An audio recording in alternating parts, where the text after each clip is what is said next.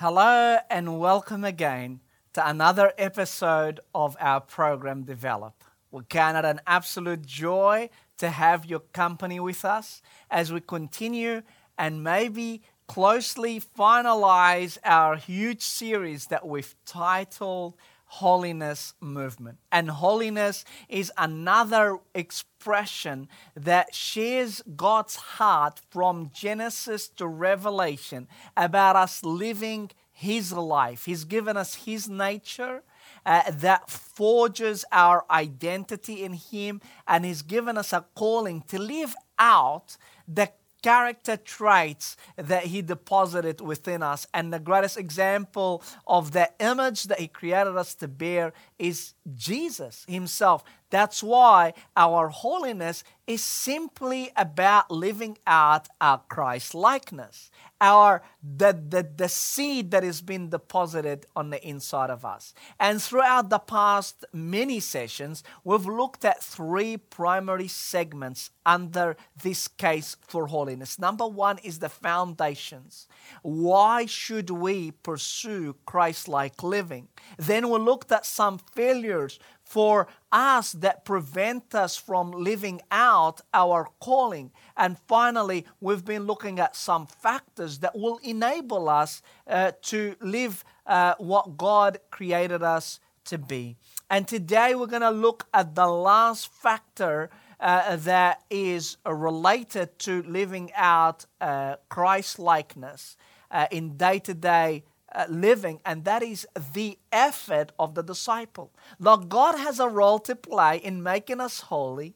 The discipling community has a role to play to make us Christ-like, and we have a role to play. You noticed, maybe you recall the passage that we addressed in the introduction of this mini-series about Paul pressing forward, exerting effort. It says that he was vigorous. The word press was vigorous in his effort. Is the same word that he used for persecuting the church. He's saying with the same passion, enthusiasm, and endeavor that I used to persecute the church of Christ before becoming a follower of Jesus is the same energy that I'm going to expend in order to become more and more like Christ and being found in Him. That whenever somebody looks at me, I abide.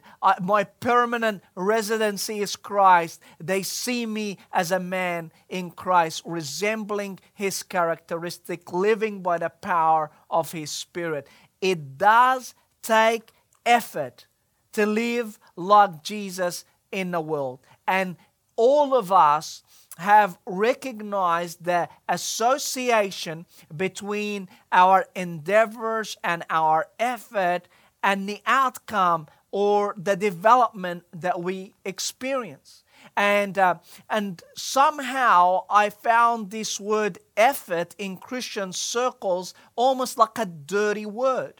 When I'll be sitting in a group of people and express, that God intends for us to pursue disciplines, spiritual disciplines, such as reading the Word, such as praying and worshiping and serving and caring and maybe fasting and silence and reflection. It's like, Peter, you're a little bit legalistic.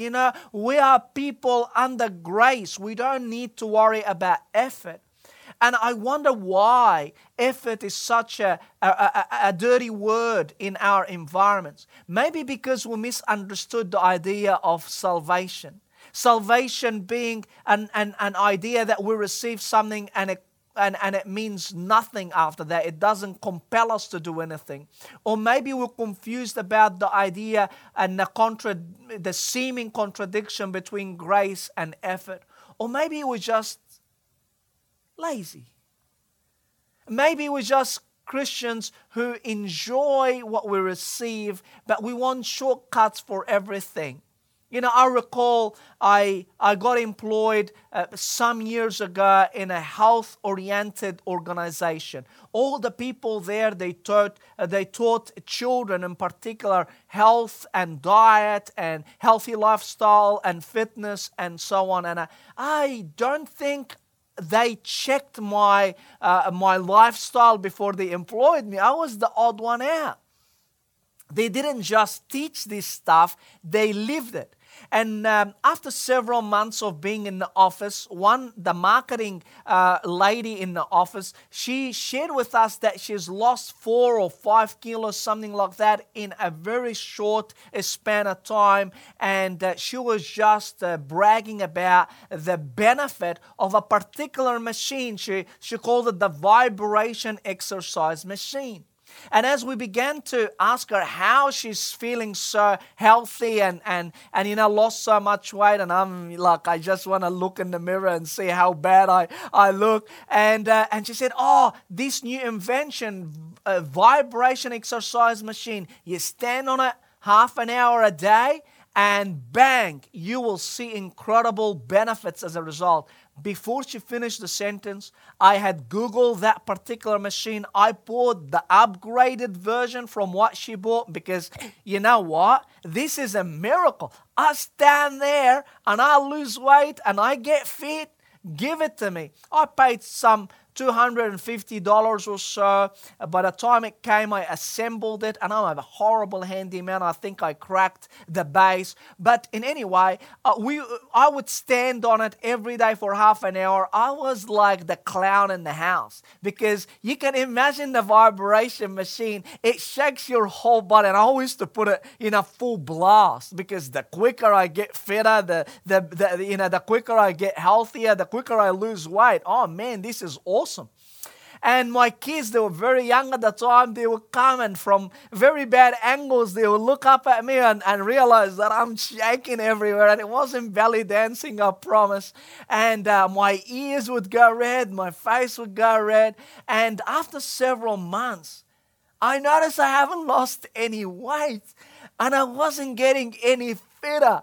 It was like hocus pocus. I went back to the marketing lady and I said, listen, what's the story? Like, what's your secret? I've been doing this thing for several months. It hasn't worked. I said, tell me a little bit more what you did around. I said, look, it coincided with me having a personal trainer at the time that I purchased this machine. And that personal trainer will give me some exercises to do on the vibration exercise machine. Just little omissions. She forgot to tell me that you have to exercise on a $250 machine. And I went home and I said to the family, guess what? This machine doesn't work unless you actually do real exercises while you're standing there. And the diligent people we are and how much we valued, the outcome, straight away put it on eBay for sale. And it was gone. We all want to get something with the least amount of effort. And that sometimes translates to our spiritual endeavors.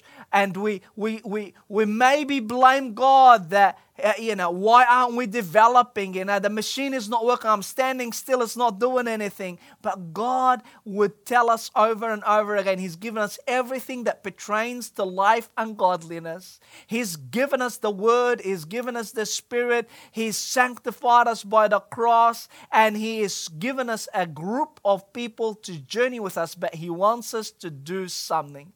And today, in a very basic way, as we finish this particular series, I want to invite you to reflect with me on some biblical principles that makes the case for effort. Effort is not a dirty word after all. We see it repeatedly given to us in the scripture to enable us to progress forward. And I want to mention 4 simple concepts very briefly today.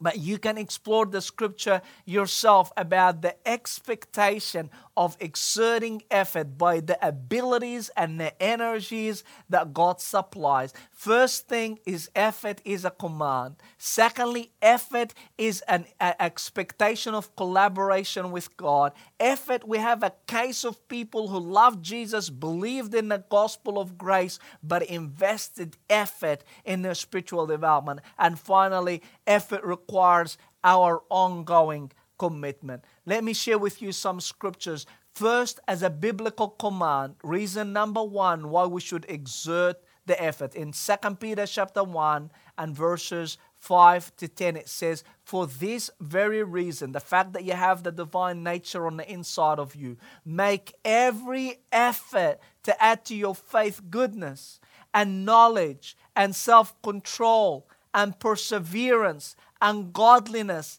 and mutual affection, that is brotherly love, and love to everyone. And finishes it off in verse 10. It says, therefore, my brothers and sisters, Peter speaking here, make every effort to confirm your calling and election. Every effort is commanded in the scripture. It's not against what the gospel of grace is all about. Again, we read in Hebrews chapter 12 verses 14 and 16, it says, make every effort to live in peace with everyone and to be holy. Without holiness, no one will see God. Can you see that it says make every effort to live in peace? This is not to receive peace, but to live in peace. That to experience the peace that God has placed between us and Him and us and other people. So live in that peace. This is practical instruction. This is an imperative, not an indicative. This is what we need to do actively. And again, it would the verse would read, make every effort to be holy.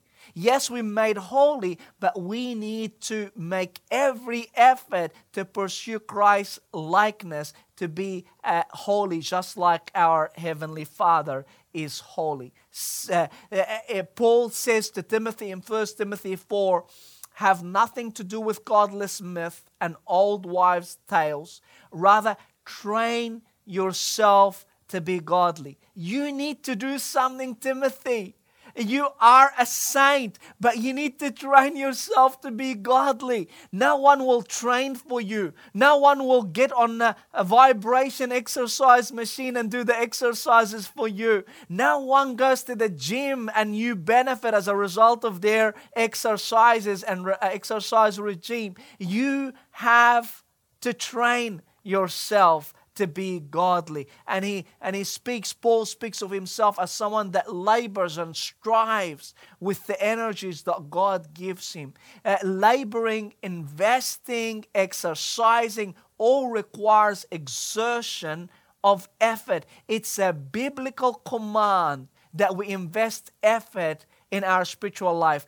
Don't give yourself the excuse, I don't discipline myself. I don't spend time in God's Word. I don't spend time in worship. I don't say no to this and that in order to be able to say yes to God.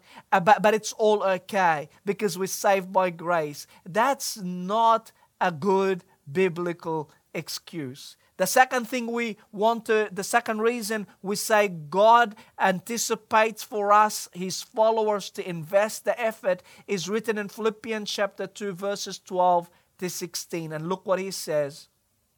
Therefore, my dear friends, as you have always obeyed, not only in my presence, but now much more in my absence, continue to work out your salvation with fear and trembling. For it is God who works in you to will and to act in order to fulfill His good purpose. Do everything without grumbling or arguing, so that you may become blameless and pure, a children of God without fault in a warped and crooked generation. Then you will shine among them like stars in the sky as you hold firmly to the word of life. Have you noticed Paul is inviting the church in Philippi, who are true believers, to work out their salvation with fear and trembling? You know why this verse can confuse some people is because we view salvation as justification. We don't see salvation as justification where we're made right simply by trusting Jesus.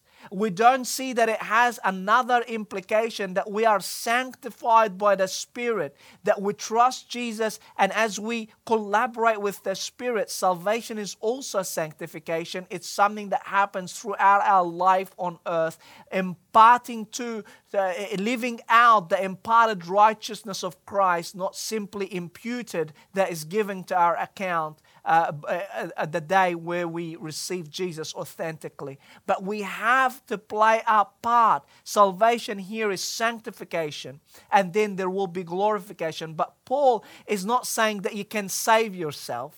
He's not saying that you can be right with God by what you do. He's saying you have to collaborate with the Spirit to experience in reality what God has already done in your potentiality. You already have a right standing with God. Allow that reality to be produced in you, and you have a right living with God. And he says God works in you to will and to act. It's a collaboration.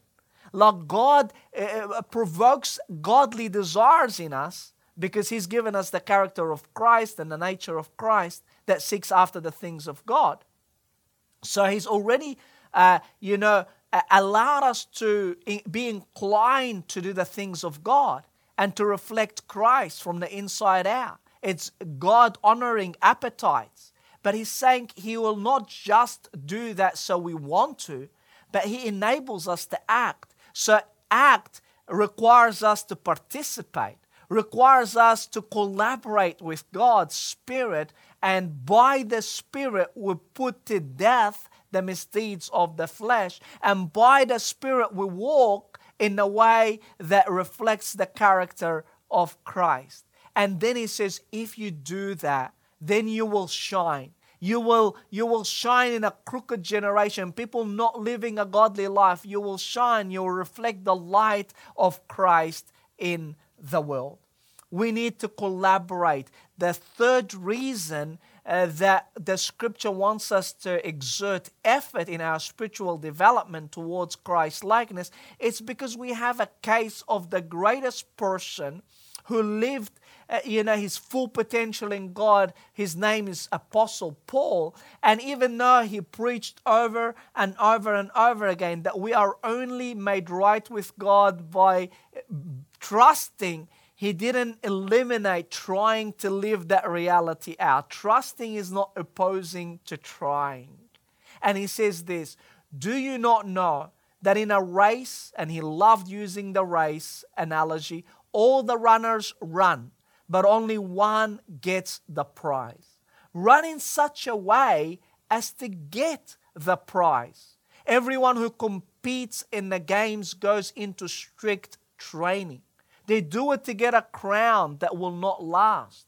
But we do it to get a crown that will last forever. Therefore, I do not run like someone running aimlessly.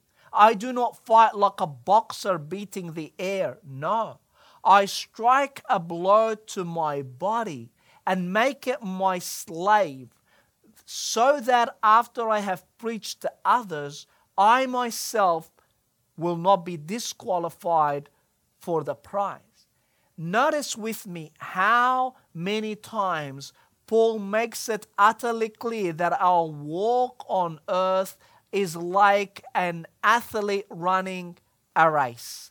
So repeatedly uses a sporting analogy, whether it's boxing fight, whether it's foot race, whether a chariot race. He was familiar with the Olympic that was occupied many people in his era's minds. They were sporting freaks, probably not so dissimilar to our own culture, but he's using this athletic analogy to say we are out to run the race, not to crawl, not to stand still. We need to run. What does it take to run? You need to exert effort, and effort, it doesn't start on the day of the marathon. You imagine having to do a 42 kilometers marathon, and you haven't trained beforehand, you're going to be dead meat by the end of it if you can last any amount of kilometers. But the reality is saying those athletes who compete, they go into strict training. They discipline themselves.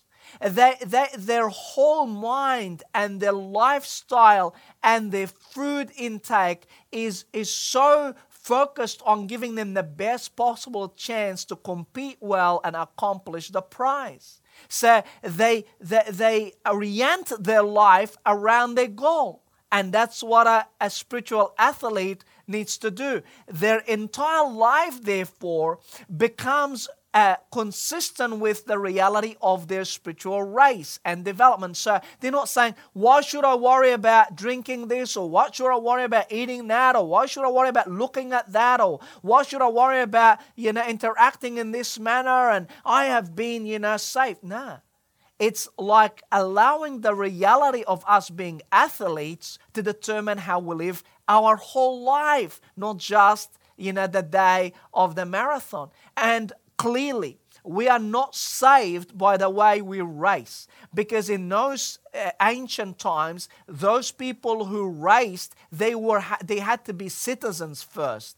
So Paul is saying, you are citizens of heaven, but run in such a way, live in such a way that reflects the reality that you're a spiritual athlete, that given your spiritual development, your best shot.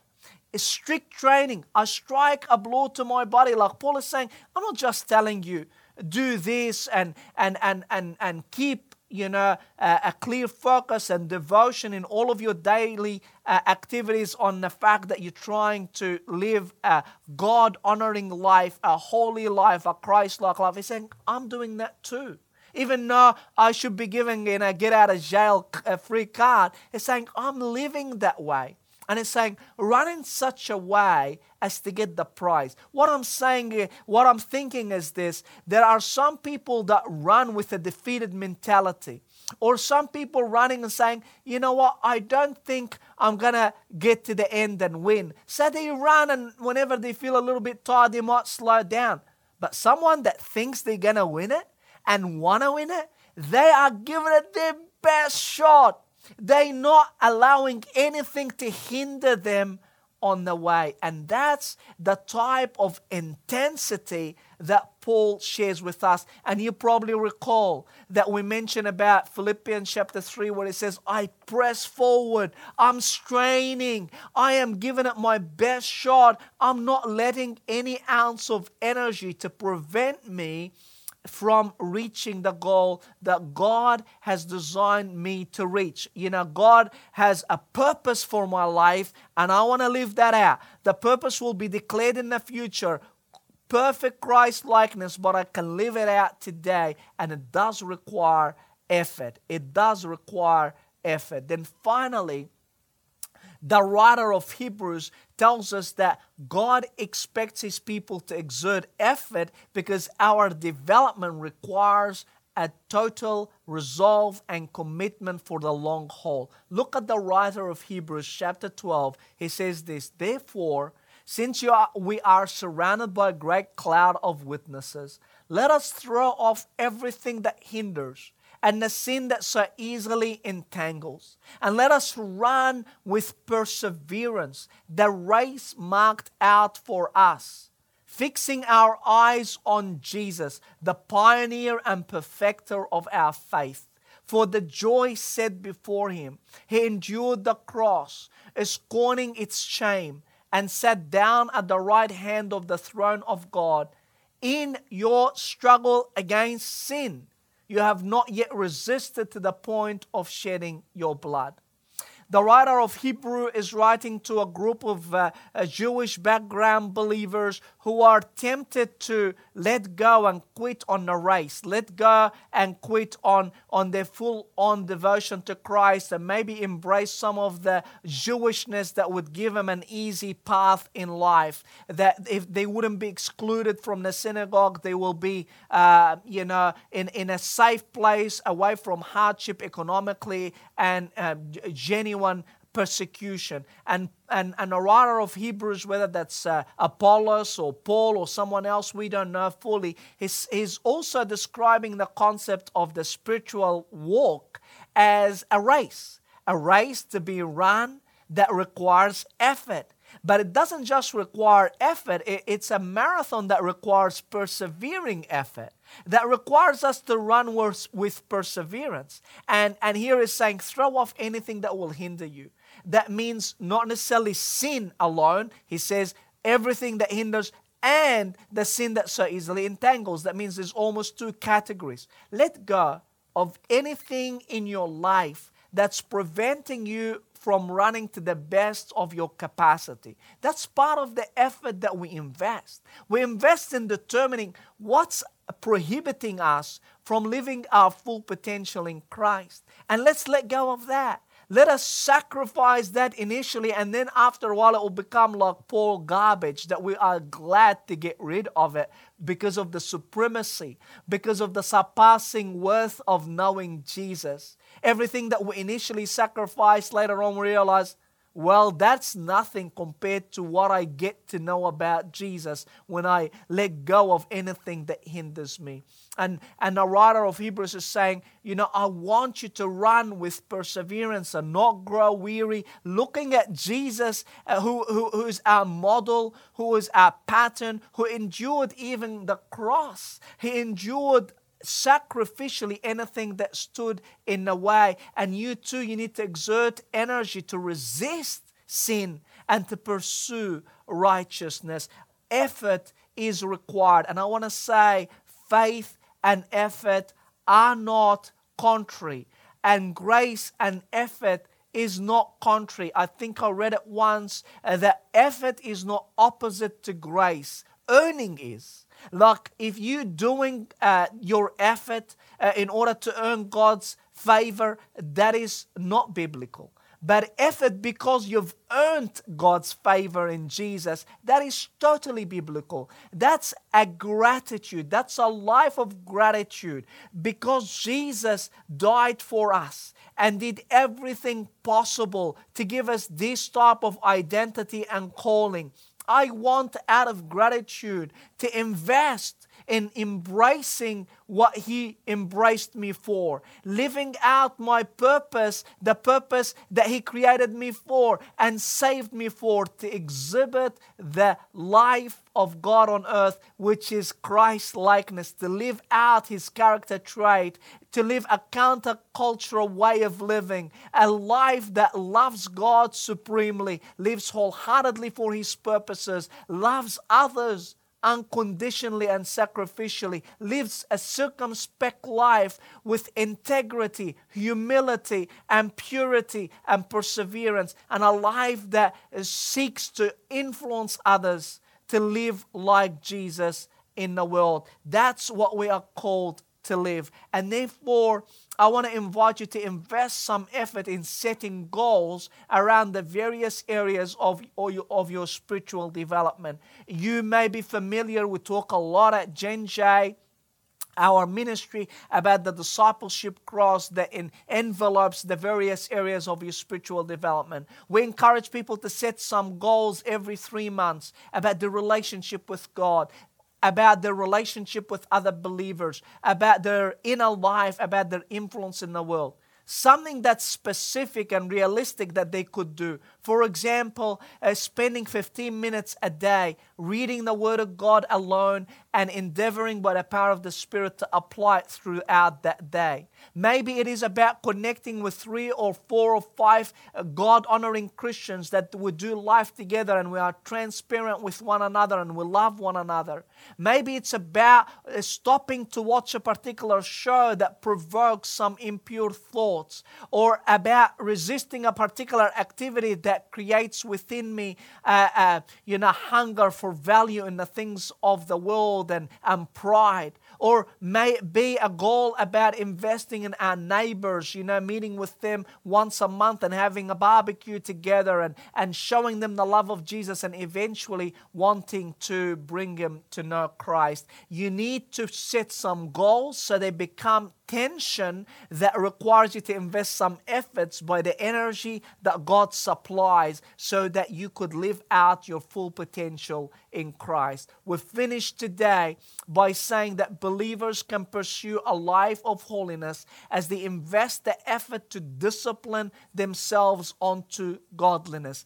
Effort is fueled by grace. Trying is energized by trusting. These not contrary things, and we pray that you would invest every effort to live like Jesus in the world by the power of the Spirit. Thank you so much for persevering with us throughout those various aspects of this series. We hope you've been blessed. We look forward in seeing you in another series. Until then, have a blessed day.